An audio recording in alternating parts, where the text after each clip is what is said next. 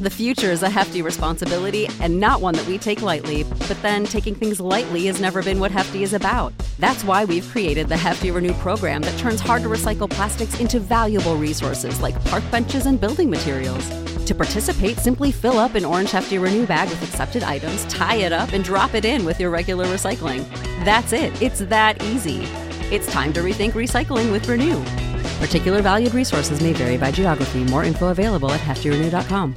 What's the easiest choice you can make? Window instead of middle seat? Picking a vendor who sends a great gift basket? Outsourcing business tasks you hate? What about selling with Shopify?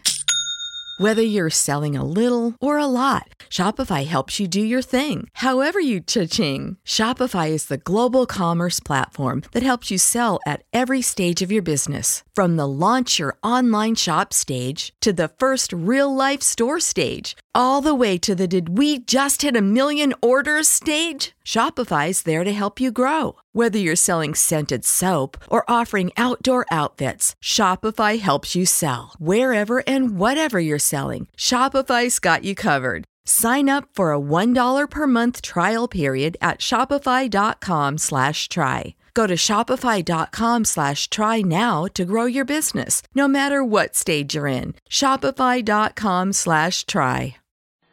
Presents Hollywood.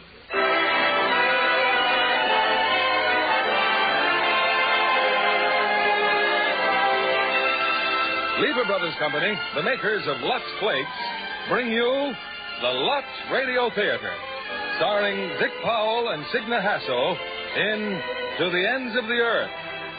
Ladies and gentlemen, your producer, Mr. William Keighley.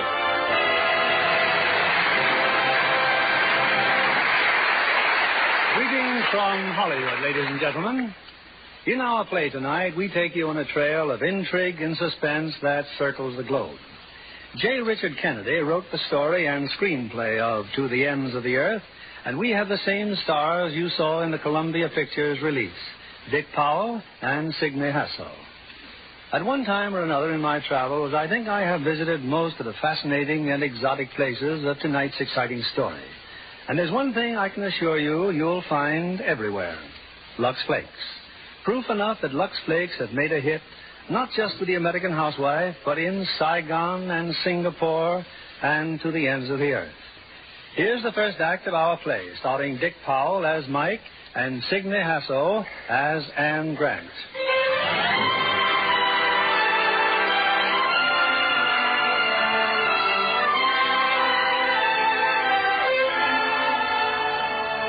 United States Department of Treasury.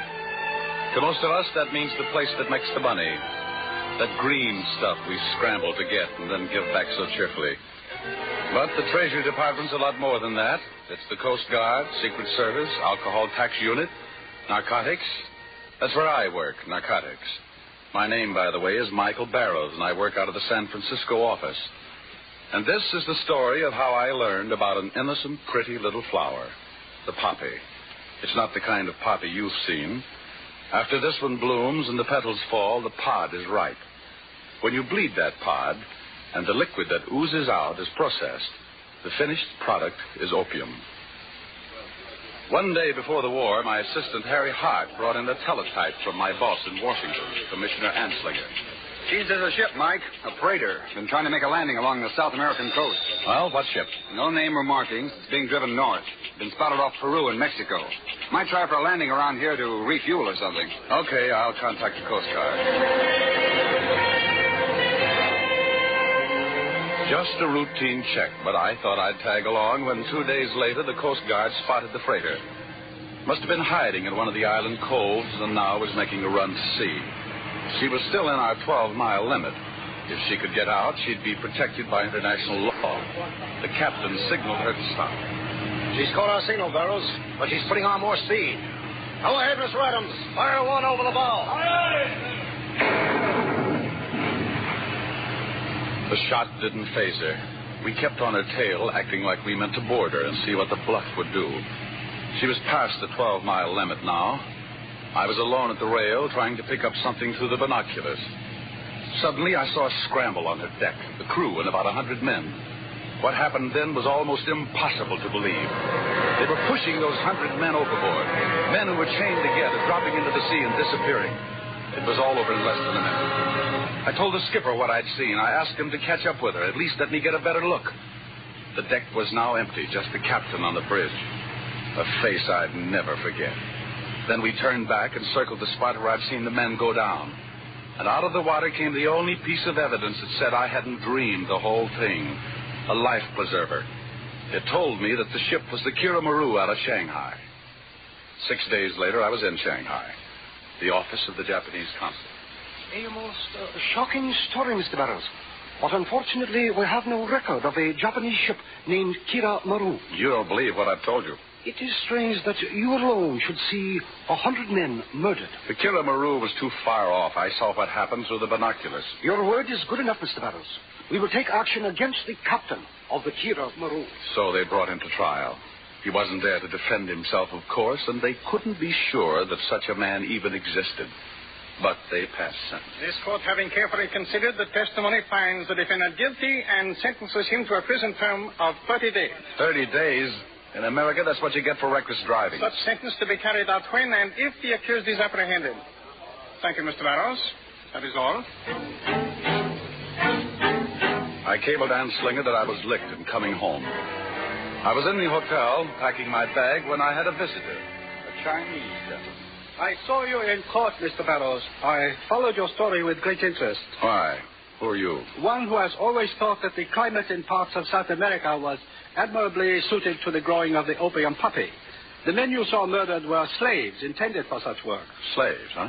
You would recognize that captain again if you saw him? I would. 3 days ago, a Japanese captain was landed here illegally from a fishing boat.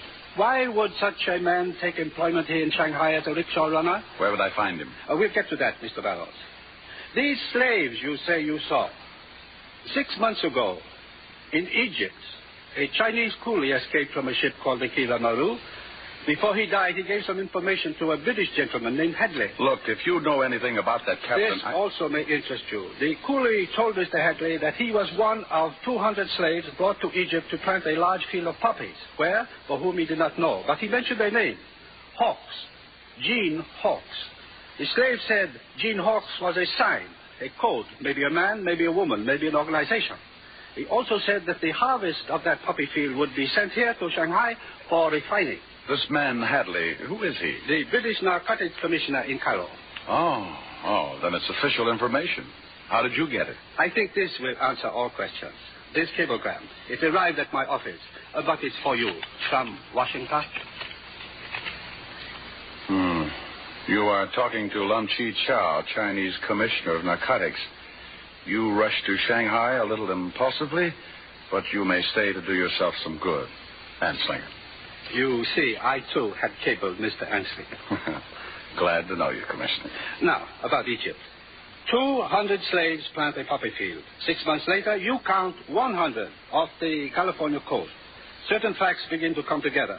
Only 100 would be needed to harvest the crop. The others were loaded back on the Kira Maru for South America. What's that got to do with the man you were going to help me find? If that rickshaw runner is the captain of the Kira Maru, he's the only link I have between Egypt and the refining of that opium here in Shanghai. Well, why let the stuff get here? Why not round it up in Egypt before it's harvested? The British and Egyptians have been searching for months. And you're expecting raw opium from poppies they can't find to show up here? And very soon. How do you know? From the poppies grown there legally for medicinal purposes, planted about the same time. In Egypt, the harvest must be completed within 5 days, or the pods will rot. A poppy field that no one can find, a story from a dying coolie slave. You expect me to swallow that?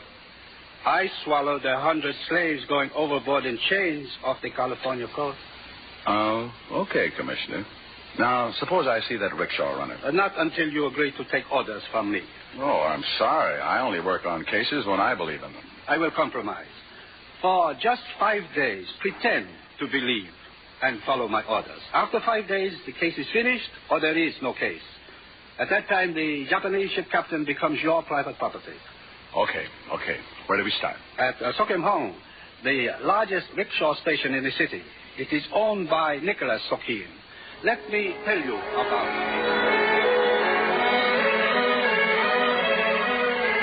The next morning, I called on Nicholas Sokim.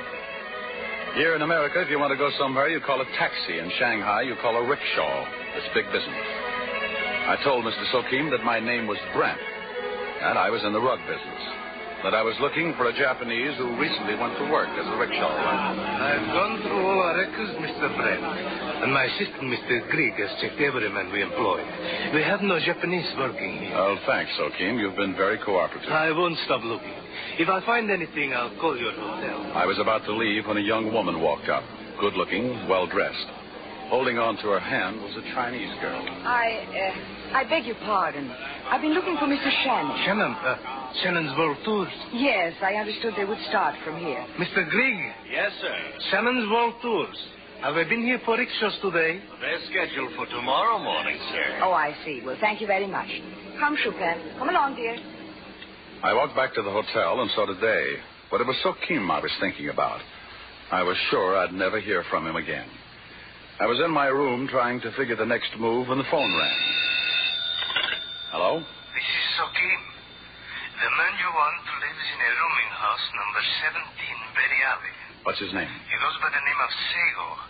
I'm afraid that's all I can do. Thanks. I waited for over an hour in Berry Alley. Then I saw him come out. The man I'd come 6,000 miles to find. Captain Sego. It was easy following him. He led me straight back to my own hotel, to the desk clerk. Mr. Shannon is expecting me of the Shannon World Tours. What is his room number, please? 506, sir. Elevators to the left. Shannon World Tours.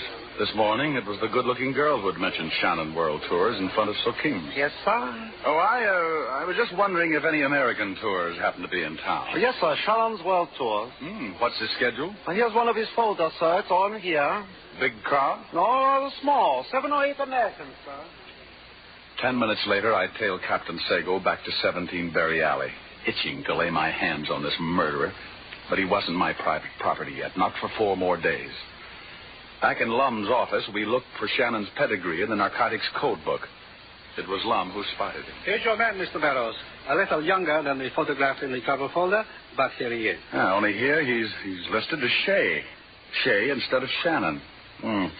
What's it say about him? World travels, huh? A dodge to make narcotic smuggling easier. Tomorrow morning, join that party of tourists for the day. Memorize their faces. Well, there's one I have memorized. The good-looking girl who came to Sokim's this morning. Let's hope she'll be there tomorrow morning, too.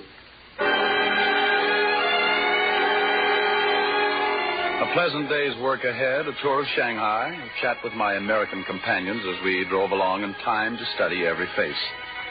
There was a stop at the Willa Pratt and Tea House for refreshments. My first real chance at those two I'd seen yesterday looking for Shannon, the girl and her young Chinese companion. Well, it's rather crowded in here, isn't it? What?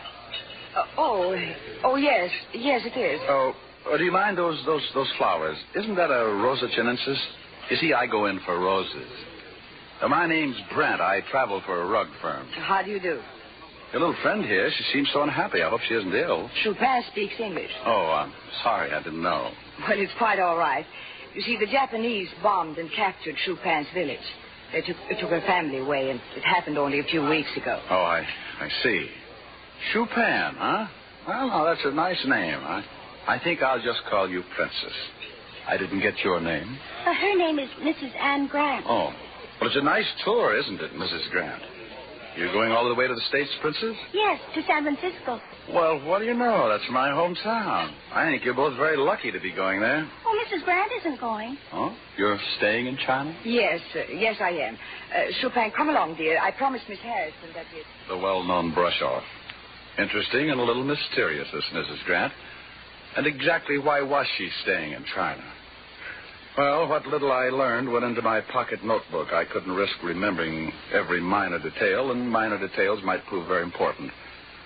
Our last stop for the day was at the temple, and when we came out, it didn't seem too unusual that the wheel of my rickshaw should break down, or that Shannon himself should offer to walk me back to the hotel. Tell me, Mr. Brand, didn't you lose something this afternoon? This is yours, isn't it, this notebook? Oh, yes. Yes, it is. What did you say your business is? Oriental rug. Strange you'd make these notes about my guests. Or are you really a census taker? I have no idea. Let's get back to the street, huh? Oh, we'll save a lot of time down this alley. Now, what did you want those names for? Talk fast, mister. Who are you? Now, before you get tough, Mr. Shea, listen. You've been caught before. This time you'll do 5 years unless you talk. About what? A ship named the Kiramaru. I don't know what you're talking about, but I know who you are, and I'm not going to let you pin a 5-year stretch on me.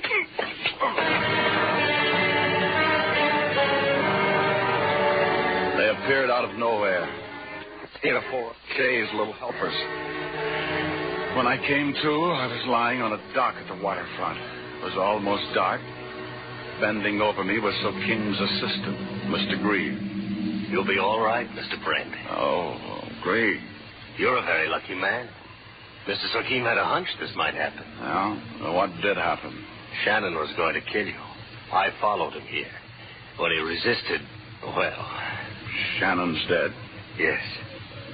He was wearing this belt. It's unrefined opium. Mr. Sokim knew he had it somewhere. How? He called on Mr. Sokim before your tour started. Mr. Sokim told him he had no interest in smuggling narcotics. Then what? Well, Shannon said this shipment was perfectly safe. Straight off a Japanese boat. Did he say where it was grown? I believe he mentioned Egypt. Where in Egypt? Oh, I don't know, sir. I have an automobile, Mr. Brent. Perhaps I'd better take you to your hotel. Well, if you don't mind, I'd like to stop at a friend's first. Mr. Lum, 25 Peacock Lane.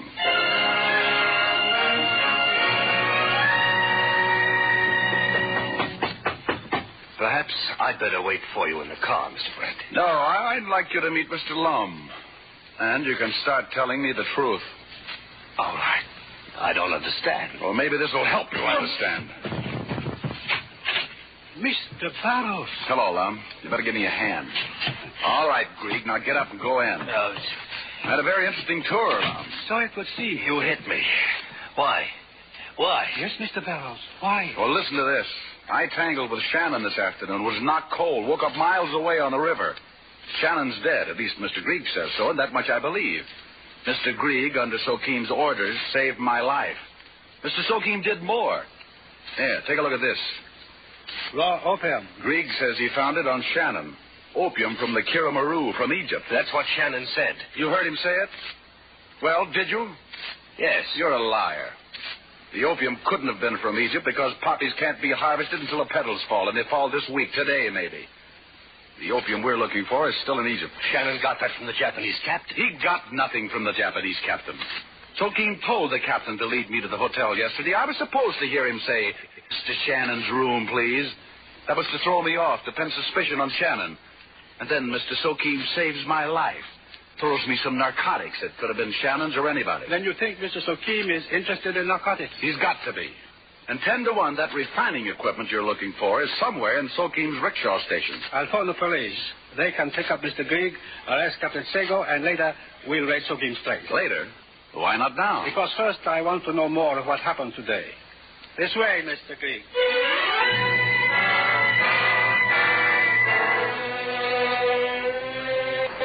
Well, that's about it, Lum. Here are the names of everyone in the party. It will be well to question them all. Except Mrs. Grant. Why not?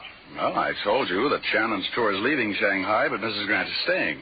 That means she couldn't be tied up with him. But she could be tied up with Sokim, waiting the arrival of the opium from Egypt. Then if she's half as smart as you think she is, she won't talk. You'll get nothing out of her. But I think I can, through the Chinese girl. Good. Now, about Sokim's place. You ready to raid it? Yes, now I am ready. While that's going on, have the police pick up Mrs. Grant. Be sure they leave Chupin in the hotel. You are not coming with me on the raid? No, I think I'll learn more in the hotel with Chupin.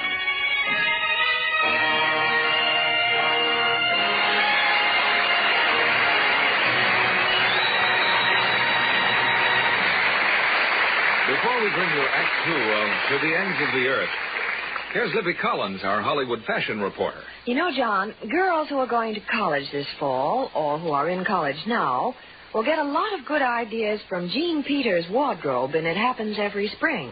And will chemistry professors get ideas about becoming baseball players like Ray Milland? Well, better get Jean's opinion on that. She was a co-ed herself not so long ago. Incidentally, she's just left for St. Louis with other stars from the studio for the picture's premiere on the 26th. She plays the daughter of the president of the university. So 20th Century Fox made a careful check of what the well-dressed co-eds are wearing before designing Jean's costumes. Her wardrobe for It Happens Every Spring includes lots of lovely blouses for her suits and, of course, separate sweaters and skirts. Sounds like a Luxable wardrobe. It is, and so true to college life. Lux Flakes are as popular on college campuses as they are in Hollywood studios. That's easy to understand. These tiny diamonds of Lux whip into suds fast. And what girl isn't always in a hurry? The suds are wonderfully thick and rich, too. So much college washing is done in the bathroom basin, girls appreciate the way Lux Flakes float away soil with gentle squeezing. Besides, allowances can't stand expensive cleaning bills. So Lux Flakes are the rule for everything safe in water alone. Blouses, sweaters, nice cottons, and washable prints. An easy way for any woman to keep things fresh and attractive, especially in warm weather. Lux Flakes are another fine product of Lever Brothers Company. With Lux Flakes care, you can freshen things in no time. And your favorite washables stay lovely far longer. Now, your producer, Mr. William Keighley. Act 2 of To the Ends of the Earth, starring Dick Powell as Mike and Signe Hasso as Anne Grant.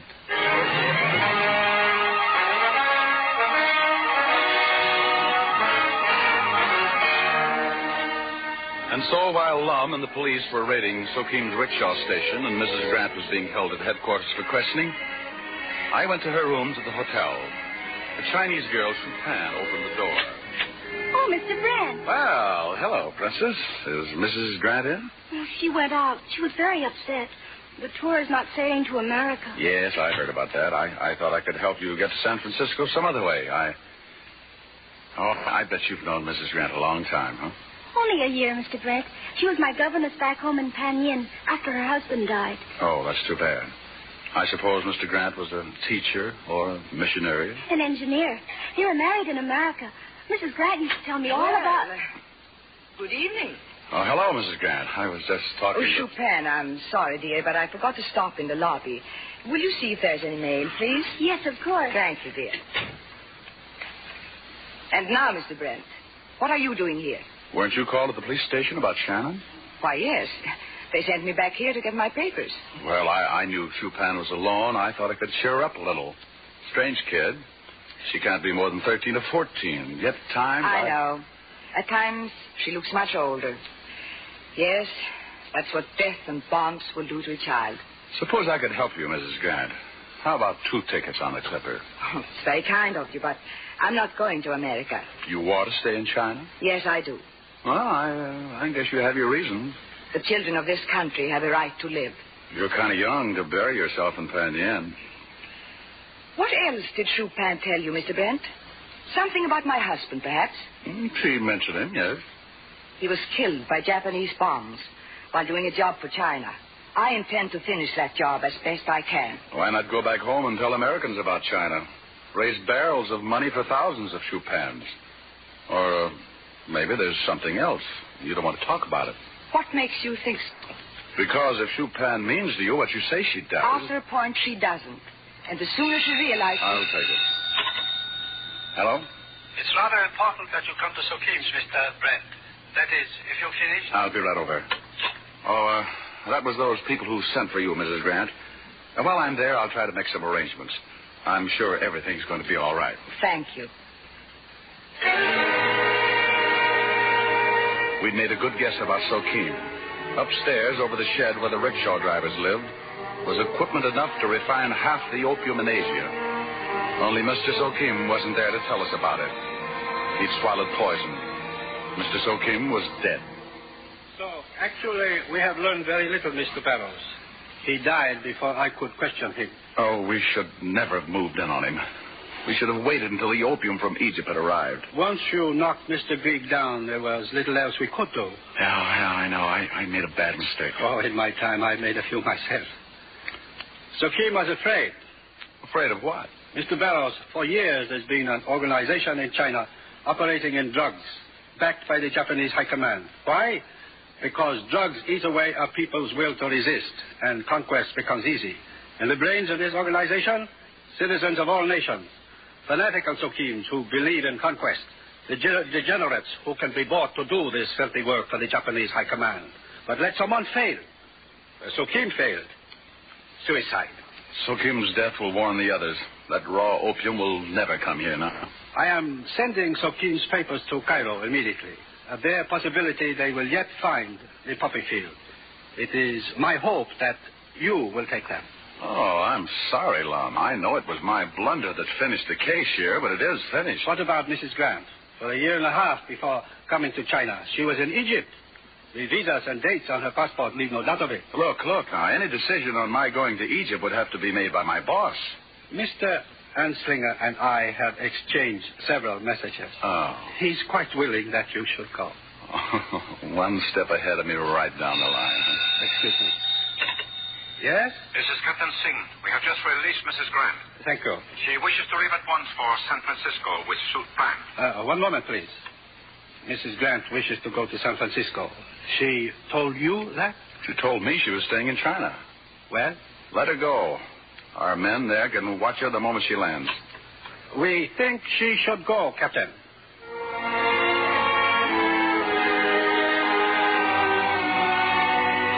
I was met in Cairo by the Egyptian and British Narcotics Commissioners, Amma Hassan and Lionel Hadley. Hassan went to work on Sokim's papers while Hadley broke the unhappy news that this was the last day of the poppy harvest.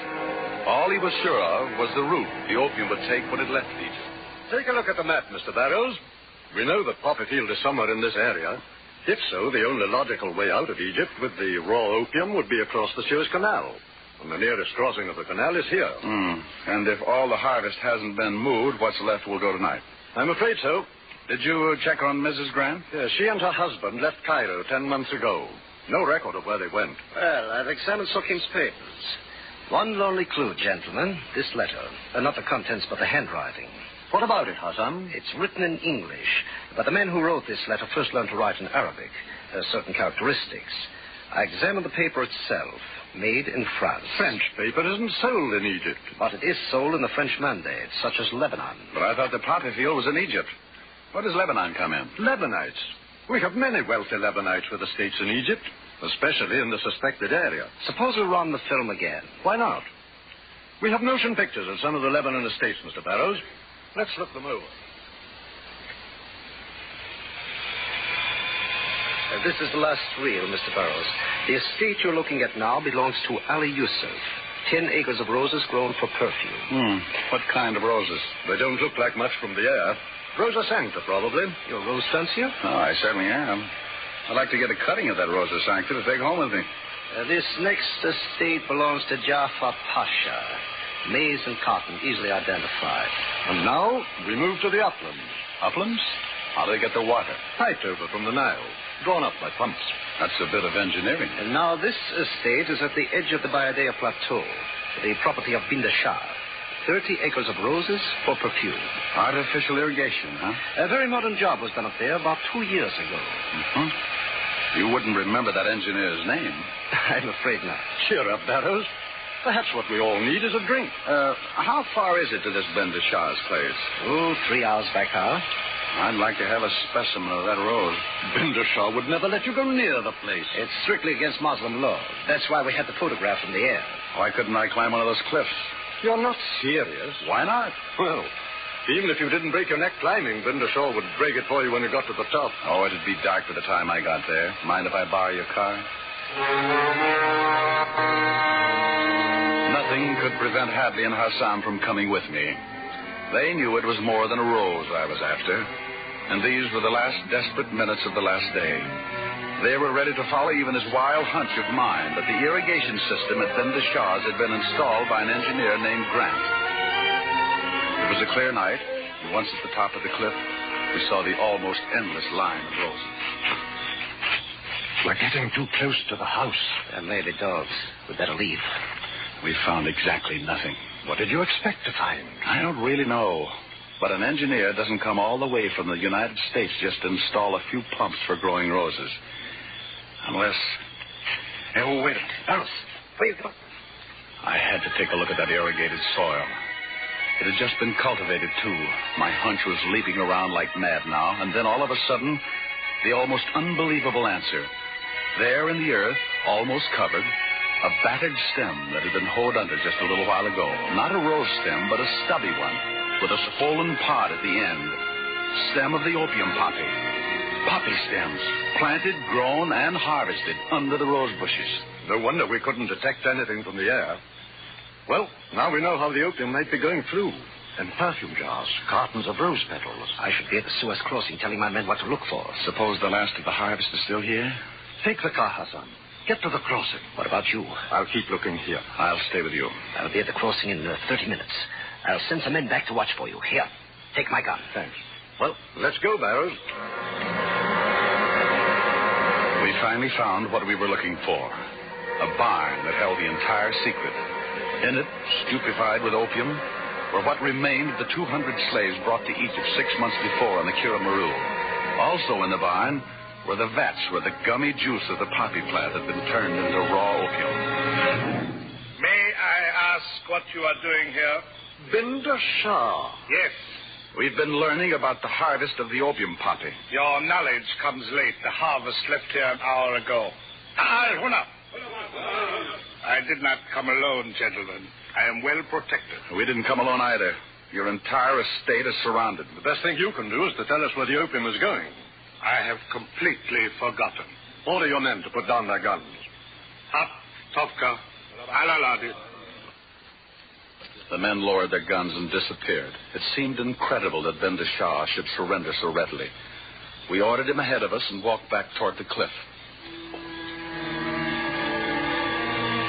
Suddenly he started running straight for the cliff and over it. A second fanatic like So Kim, paying with his life for failure and taking all information with him.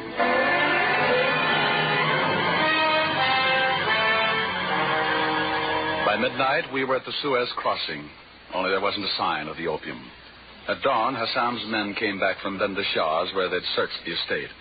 Ben Shah's private papers yielded nothing, but out of the pump house came an interesting item, an engineer's logbook. In the book was a snapshot. Well, who is she, Barrows? You seem to recognize her. Oh, Mrs. Grant. This logbook belonged to her husband. Wait. Barrows! Hassam? It sounds exciting. The opium scar. That's not news, Hassan. But I think I know where it is. Now, who has left this crossing tonight? According to the customs men, no one's left here since 6 o'clock yesterday afternoon. What about that camel driver I told you about? But you said his camels weren't carrying anything. No, nothing on their backs. One native driver, 10 camels. Headed for Beirut, you said. The camel driver said the price of camel hair and hides has just gone up. He's taking them to a slaughterhouse. Then what makes you think... I just telephoned Beirut. Actually, the price of camel hair and hides had gone down. The driver was lying. It is my opinion that the opium is inside the camels, forced down their throats in some sort of containers that will be removed at the slaughterhouse in Beirut. Fantastic. Any more fantastic than poppy plants growing under roses? I suggest we get to Beirut, gentlemen, and wait for the camels. Hadley put a couple of men on the trail of the camel driver. We took over again near the outskirts of Beirut.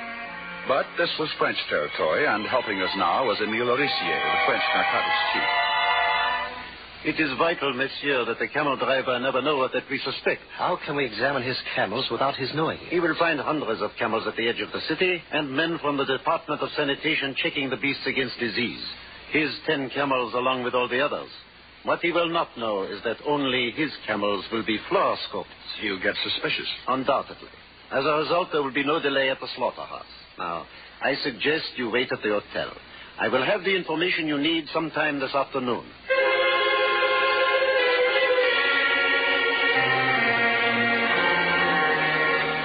Well, monsieur, I can now report. In the stomach of each camel were many metal cartridges. You may be sure they contain the opium grown on Binder Shah's estate. An estimated $100,000 worth in each beast. $1 million all told. Where were the camels taken? To a slaughterhouse owned by a man named Agassiz. 40 minutes ago, a truck left the slaughterhouse for the docks. It carried 3 bales for shipment. Then let's get to the docks. We've got to know their destination. One of my men already has that information. The first bale went to a Mediterranean freighter addressed to Monsieur El Lexator, Athens, Greece. The second will go aboard a French ship bound for Marseille and someone named Dollier. The other bale went to a Dutch freighter addressed to N. Brandstatter, Havana, Cuba. We can be fairly sure, monsieur, that $1 million worth of opium is in one of those bales.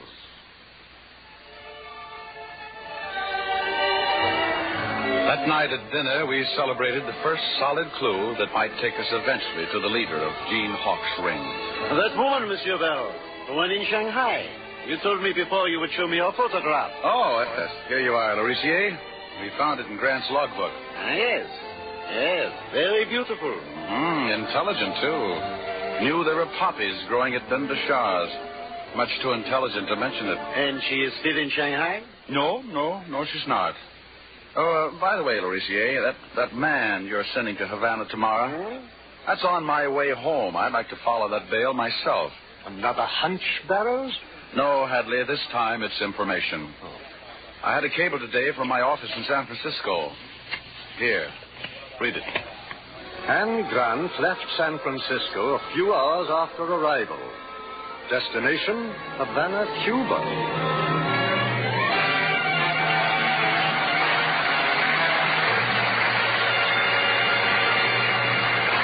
We pause now for station identification. This is CBS, the Columbia Broadcasting System.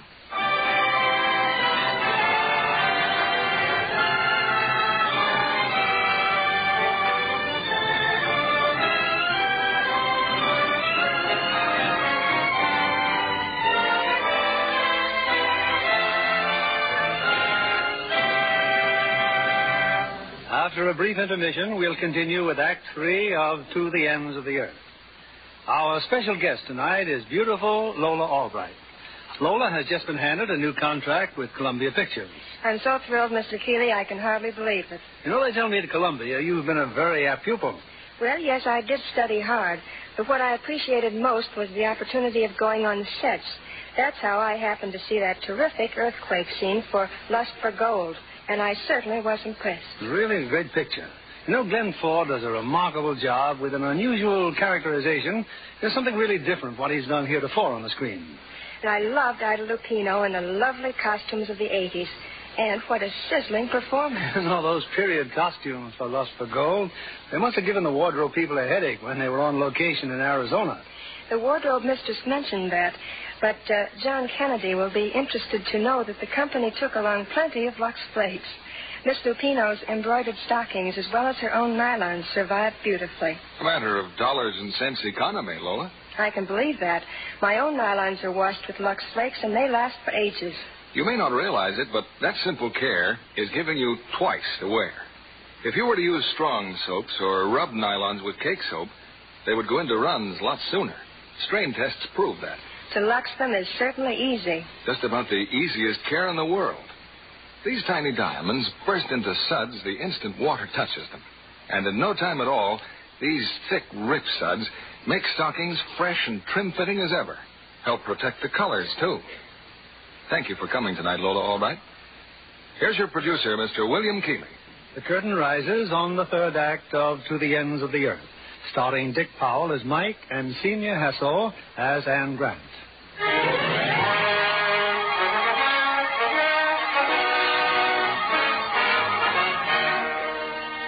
I was sure that the bale containing the opium was the bale being shipped to Cuba. Or, why was Mrs. Grant going there?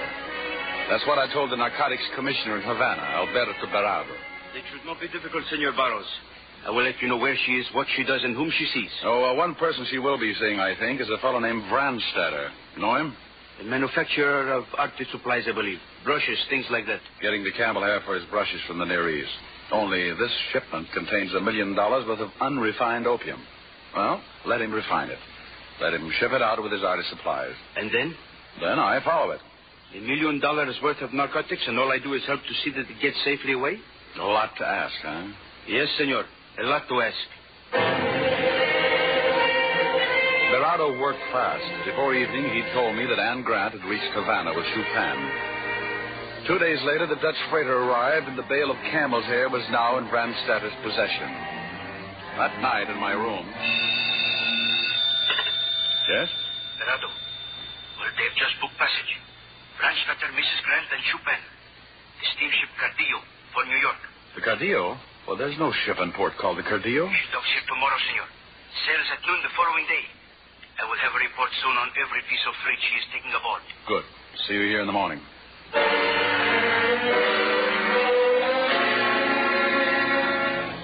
For 24 hours without pause, Berardo and his men checked and rechecked the cargo of the Cardillo. Absolutely nothing was being shipped by Brandstatter. Not a ray of hope until 3 hours before sailing time. And then some last-minute cargo arrived on the dock. Artist supplies from N. Brandstatter, addressed to a man named Chart, Maiden Lane, New York. A ray of hope that made no sense. There wasn't a chance the opium was in those boxes. The most routine checkup in the New York Customs would reveal it. It was too late now to do anything but let Brandstatter get the opium on board his own way and take our chances of finding it. But right then, a couple of worried men got lucky. One of Berado's lookouts on the dock came up to report a very ordinary incident. The truck which had delivered the boxes of artist supplies had stalled on the wharf. But the lookout, Hernando, had been curious. And while one of the men worked on the motor, a second man was tearing the wrappings of some packages in the back of the truck. Where did it stall, Hernando? Near the kitchen supplies being loaded on the ship, senor. Cartons of butter. And when the wrappings came off Brandstatter's packages, that's what they were. 3 cartons of butter exactly like the others. Now we were getting somewhere. 3 cartons of butter containing $1 million worth of opium were stored in the ship's refrigerator, where one of Brandstatter's men, a member of the kitchen crew, could watch it carefully. An hour before sailing time, we saw them go aboard, Mrs. Grant, Chupin, and Brandstatter. According to plan, there would be a vacant cabin for me on sea deck, and waiting for me, now posing as a ship's steward, was Hernando. Do not worry, senor. That refrigerator will be watched constantly from here to New York. How? By whom? During nights, by the baker, an old friend of mine. During the day, the ship's butcher and the assistant chef. Where's Brandstatter's cabin and the others? On the upper deck, senor. B deck. Before dinner, Hernando had news for me. Brandstatter is no longer on B deck, senor. He complained about his cabin. He's taken the one right across the corridor from you. Then he knows I'm here. No, I don't think so. He inquired about all the cabins. I merely told him this one was vacant. I think he believed me. He's at dinner now, and I'm moving his luggage. Empty cabins aboard ship don't have locked doors. My door was locked. Sooner or later, Brandstatter would have to know why. Sooner or later, he'd... Oh, I beg your pardon. How stupid of me. Yes? They gave me the wrong key. I simply went to the number like a sheep. I'm very sorry. I don't believe we have met. I came aboard ill. Oh, I'm very sorry to hear it. Please forgive me. Score for Brandstatter. He'd never stop now until he knew exactly who I was. A good chance I was a narcotics agent. An outside chance I'd been on his trail since China. 1,000,000 to 1 shot Mrs. Grant had seen me there, would know who I was. He'd have to bring Mrs. Grant to see me. But no move by Brandstatter until the following evening. We were off Cape Harris, just 24 hours out of New York. I could hear the ship's orchestra and the passengers, all very gay and friendly. What more perfect time for a man of finesse to visit a poor shut-in? And that's just what happened. Come in. Good evening. We have brought you a little chair from the captain's table. Oh, and may I present... Hello, Mrs. Grant. You know each other? Why, yes. Mr. Grant and I... What a charming coincidence. We met in Shanghai, Mr. Brandstatter. You seem to be feeling much better tonight. Much better, yes. I'll be up and around tomorrow. Good. Well, I really should be going back to the party. Oh, why don't you stay a while, Mrs. Grant? I'm sure you will have a lot to talk about. I'm sorry you've been ill.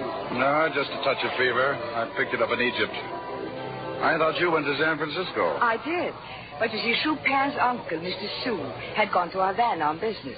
He insisted that we meet him there. And this Brandstatter, a ship's acquaintance? Yes, a business friend of Mr. Sue. He's been very kind to us. Oh, see. Charming fellow. You're looking very well, Mrs. Grant. Oh, thank you. I feel wonderful. Mr. Brent, remember the things you said to me in Shanghai? I mean about coming back to the States. I know now how right you were. Oh, good. Fine. Well, I don't want to keep you from the party. You sure you can't join us? Tomorrow. We'll have a big day tomorrow. All right. Good night, Mr. Brent. In the morning, I joined Mrs. Grant and the others. A happy, chatty little group. Inseparable by lunchtime. Chupin gave me a little pencil sketch of herself that one of the passengers had made. The artist said there were lines of suffering in her face. Mid-afternoon, less than an hour from New York. But nothing was worrying Nicholas Brandstatter or Anne Grant. I couldn't understand it. What if Brandstatter had known who I was long before I got to Havana and had set me on this false trail while he got the narcotics on board some other way? This panic of mine was growing every minute. We were at the bar now, having a drink. Someone said we'd be taking on the harbor pilot soon. Maybe I better take Chupin's baggage. Oh, not yet, Mrs. Grant. We have plenty of time. Another drink, Mr. Brent, to our continued friendship. Then suddenly there was a commotion astern, a flurry of excited voices and the faint odor of something burning. Nothing to worry about, ladies and gentlemen. If you smell smoke, there's a little grease fire in the galley. Mrs. Grant, a fire. It's all right, dear. You heard what the officers said. Incidentally, Mr. Brent, why don't we all have dinner tonight on shore? Oh, could you, Mr. Brent? Yes, Princess, I think I could. But we'll be docking soon. I have a lot of things to do. And I'd better start my packing. Maybe Chupin would like to watch the seagulls. See, they are just off the stern, hundreds of them. But what are they doing? Having dinner, my dear. The crew is throwing refuse food overboard. Come, let us go and watch. Oh, please, Mrs. Grant. Oh, well, Chupin. All right, for a moment, maybe. I rushed to find Hernando, that fire in the galley. Hernando's words confirmed what I was dreading. The cartons are empty, senor. Empty during the fire. Well, where did the stuff go? What about our men down there? Well, there was too much smoke. They could not see. Go back to the galley, Hernando. I'll see what our friends are up to. I went out on deck. I remember passing a lifeboat in a sudden instinctive mood to ward off the blow, but I wasn't fast enough. Oh. When I came to, I was lying in my cabin. The ship's doctor was there. So was Hernando. So was Anne Grant. I'm sure you will be all right, Mr. Brand. Quite a bump, but if you take it easy... You're not comfortable. Let me loosen your collar here. I wouldn't worry that much about me, Mrs. Grant. One of the crew was stowing some gear in a lifeboat. It slipped out of his hands just as you were passing by. Careless of him, wasn't it? Well, I will stop by later, Mr. Brand. Are you sure you're all right? Hadn't you better get back to your packing, Mrs. Grant? Oh, I have plenty of time. Can't I help you? Hernando can give me a hand. I'll see you later. Yes. Yes, of course. An accident? No, I wasn't wanted up there, Hernando. What about the galley? Still no trace of the drugs. It's 5:25. I left Mrs. Grant in the lounge 20 minutes ago. She was going to pack. How did she get here? How did she learn about it? I heard some of the passengers mention your accident when I started back from the galley. Suddenly the news was all over the ship. Look, we're slowing down. That means the pilot is coming aboard. Let's get down to the galley. We all but tore that galley apart. No sign of the opium. The kitchen crew wasn't of much help. Half of them couldn't speak English or didn't want to. And then it dawned on me. That garbage that went over the stern. The fire starting just about that time. Brandstatter wanting to watch the seagulls. I tore back up the companionway for Mrs. Grant's cabin. As I reached the deck, Chupin called to me. Mr. Brand. Oh, Mr. Brand. Huh? Oh, well, what's the trouble, Chupin? There is no trouble now, but when I couldn't find you, I was so afraid. You just disappeared. I've been all over the ship looking for you. Well, now, isn't that funny? I was just trying to find you. I want you to do something for me, Princess. I'd like to talk to Anne alone, just for a few minutes. You like her, don't you, Mr. Brand? Yes, I do, very much. Oh, Mr. Brandstatter wanted my business address. I won't have time to look for him, so I wrote him a little note. While I'm with Anne, will you take that to his cabin? Oh, I'll be glad to. And don't forget, come right back here and wait for me. It was a short note. The seagulls didn't get everything, did they? But it was a nice try. I signed my real name, Barrows. I wanted to be in Mrs. Grant's cabin when Brandstatter read it. Well, hello. Come on in. The cabin's aside. I just wanted to tell you I won't be able to have dinner with you and Brandstatter tonight. Oh, that's a shame. Yes, isn't it? So many things I wanted to ask you. Well, we'll all meet in San Francisco. Oh, but some of this can't wait. For instance, about your past life. My past life? And your husband, yeah. Tell me about him. Just like that? Yes. Quite a love story, wasn't it? Or maybe it wasn't. Not the last tear of it, no. Really? You seemed so full of his memory in Shanghai, you were going to stay in China to finish his work. His work was something else. Oh, so you approved of that, huh? An engineer believes in building something. The point is, what? We don't at all want to build the same thing. The Japanese High Command, for instance, they want to build one kind of world, and I want to build another. Meaning what? Meaning your husband, Jerome Grant. Quite a coincidence, this snapshot, my picking it up in Egypt. Where did you get it? Where you played governess for Benda Shah's children. Where your husband was building better irrigation for better poppies. That was his work. Helping to make 1 billion slaves of the next generation. I just want the answer to one question from you. When you were back at the stern watching the seagulls, the opium went overboard with the garbage, didn't it? Didn't it? And if that's your pal, then I'll know for sure. Shall I answer it? Pick up the phone, just say one word, hello, and then give it to me. Hello? Mrs. Grant, this is Chupin. It's Chupin. Give it to me. Chupin? I just couldn't wait, Mr. Grant. What did she say? Oh, everything's going fine, Princess. You just wait right there, huh? That wasn't the one, Mrs. Grant. Senor Barros. Senor Barros. Come in, Hernando. Brandstatter. You'd better come, senor. Stay here, Hernando. Watch her. He's coming, senor. Hurry.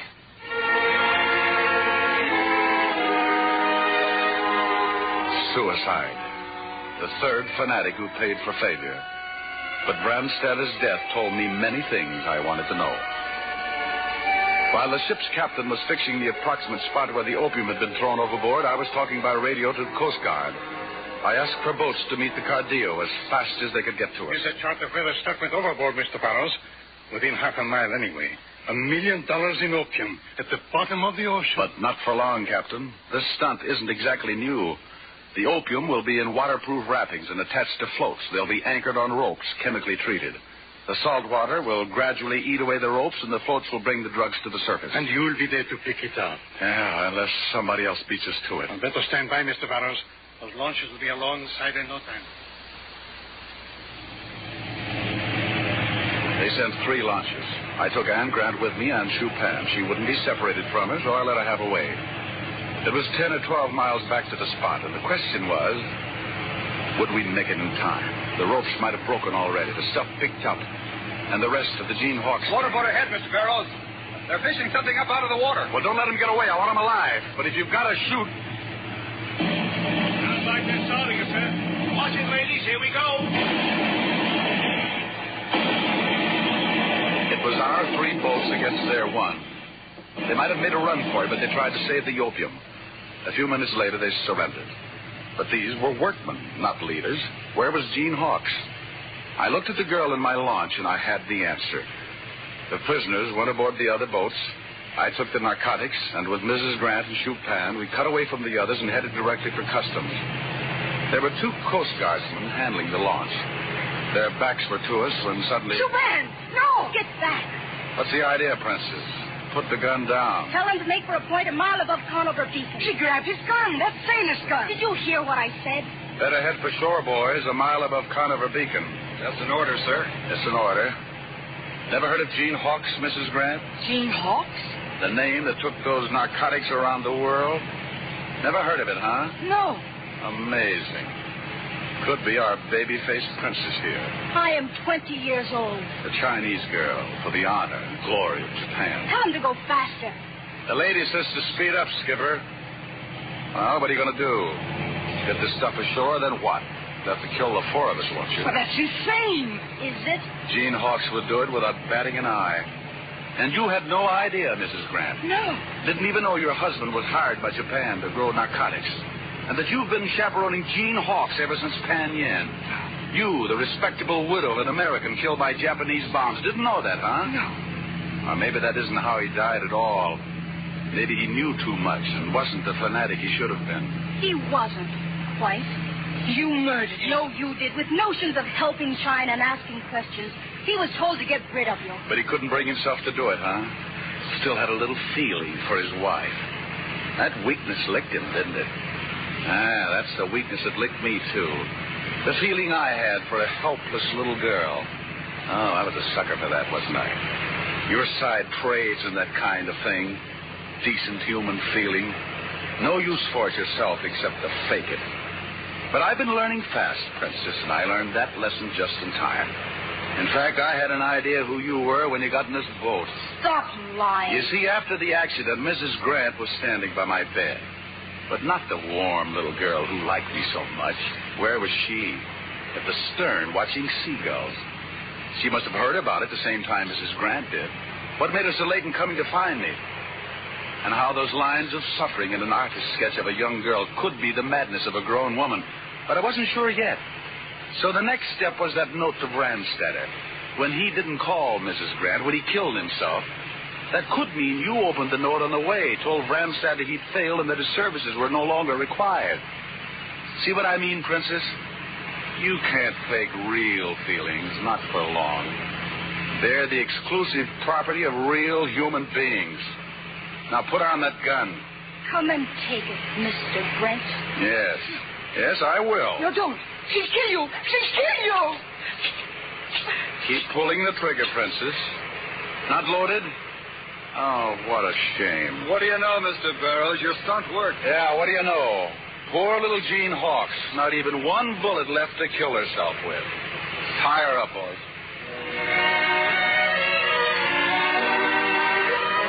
That's how and where the trail ended, in outer New York Harbor off Conover Beacon. And that's where another trail began, you might say, because now, back in Frisco, I don't have to worry about my roses getting watered. Anne does it, like any normal life should. All in all, it's like my boss Ann Slinger said today at Lake Success at a meeting of the World's Narcotic Commission of the United Nations. By this time, I hope we have learned the deeper lesson that no boundaries between people are as important as the simple, common, lasting bond of belonging to the human race.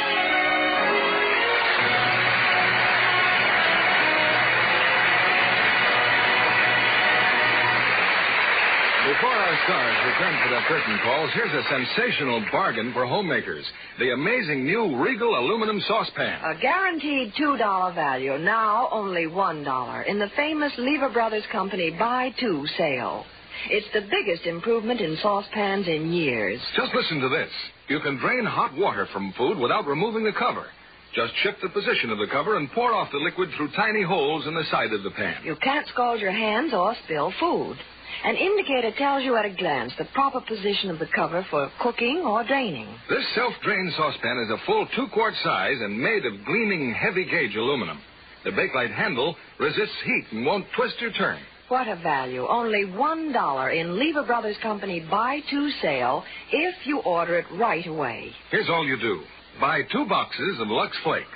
Get a free order blank at your store, or send your name and address and the tops from 2 boxes of Lux Flakes, plus $1 to Lever Homemakers Club, Box 27, New York 8, New York. That's Lever Homemakers Club, Box 27, New York 8, New York. You'll receive your saucepan promptly and postpaid, but hurry. This offer expires July 1st and is good only in the United States, Alaska, and Hawaii. Here's Mr. Keeley with our stars. After covering a good part of the world in tonight's play, here are Dick Powell and Signe Hasso back for the curtain call they certainly earned.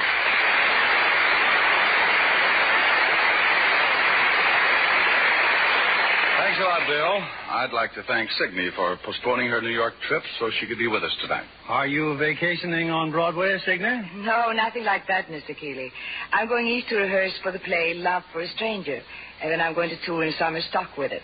Then I guess you'll be traveling most of the summer. Yes, and I packed my trunks this morning, and I think you may be interested to know that one thing I always put in is an emergency supply of Lux Flakes. I wouldn't be without them. Well, good luck with your tour. Dick, I hear you've joined the Northwest Royal Mounted Police for your newest picture. That's right, Bill. This is our second production with our own company. The story is the bestseller Mrs. Mike, isn't it? Mm-hmm. And who plays Mrs. Mike? Well, Evelyn Keyes, and she's doing a wonderful job. Any location trips? Well, we had one trip to Sun Valley.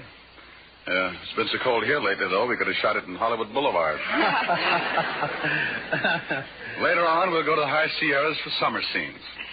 What play are you producing here next week, Mr. Keeley? One of the most unusual dramas the screen has given us in recent years is the 20th Century Fox hit, Anna and the King of Siam. And repeating one of her greatest screen performances, we'll have Irene Dunn. Her co-star, a fine artist you've all been waiting to hear, James Mason. I know everyone in this audience will be back next week to hear the exciting story of Anna and the King of Siam. You'll have another hit, Bill. Good night. Good night. Good night, and thank you.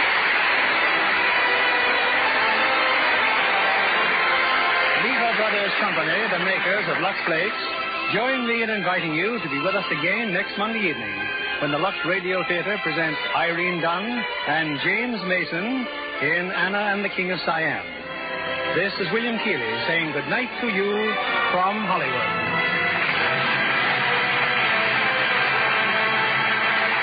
Our play was adapted by S.H. Barnett, and our music was directed by Louis Silvers. This is your announcer, John Milton Kennedy, reminding you to join us again next Monday night to hear Anna and the King of Siam, starring Irene Dunn and James Mason.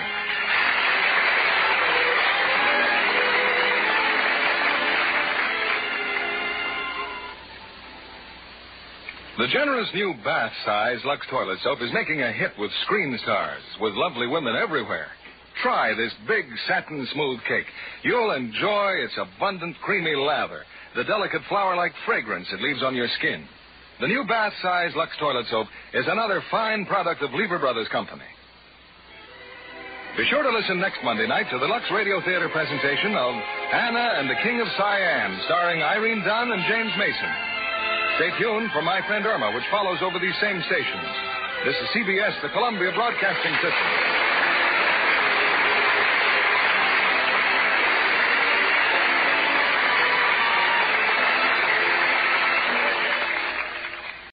When you need mealtime inspiration, it's worth shopping Kroger, where you'll find over 30,000 mouth-watering choices that excite your inner foodie. And no matter what tasty choice you make, you'll enjoy our everyday low prices, plus extra ways to save, like digital coupons worth over $600 each week. You can also save up to $1 off per gallon at the pump with fuel points. More savings and more inspiring flavors make shopping Kroger worth it every time. Kroger, fresh for everyone. Fuel restrictions apply.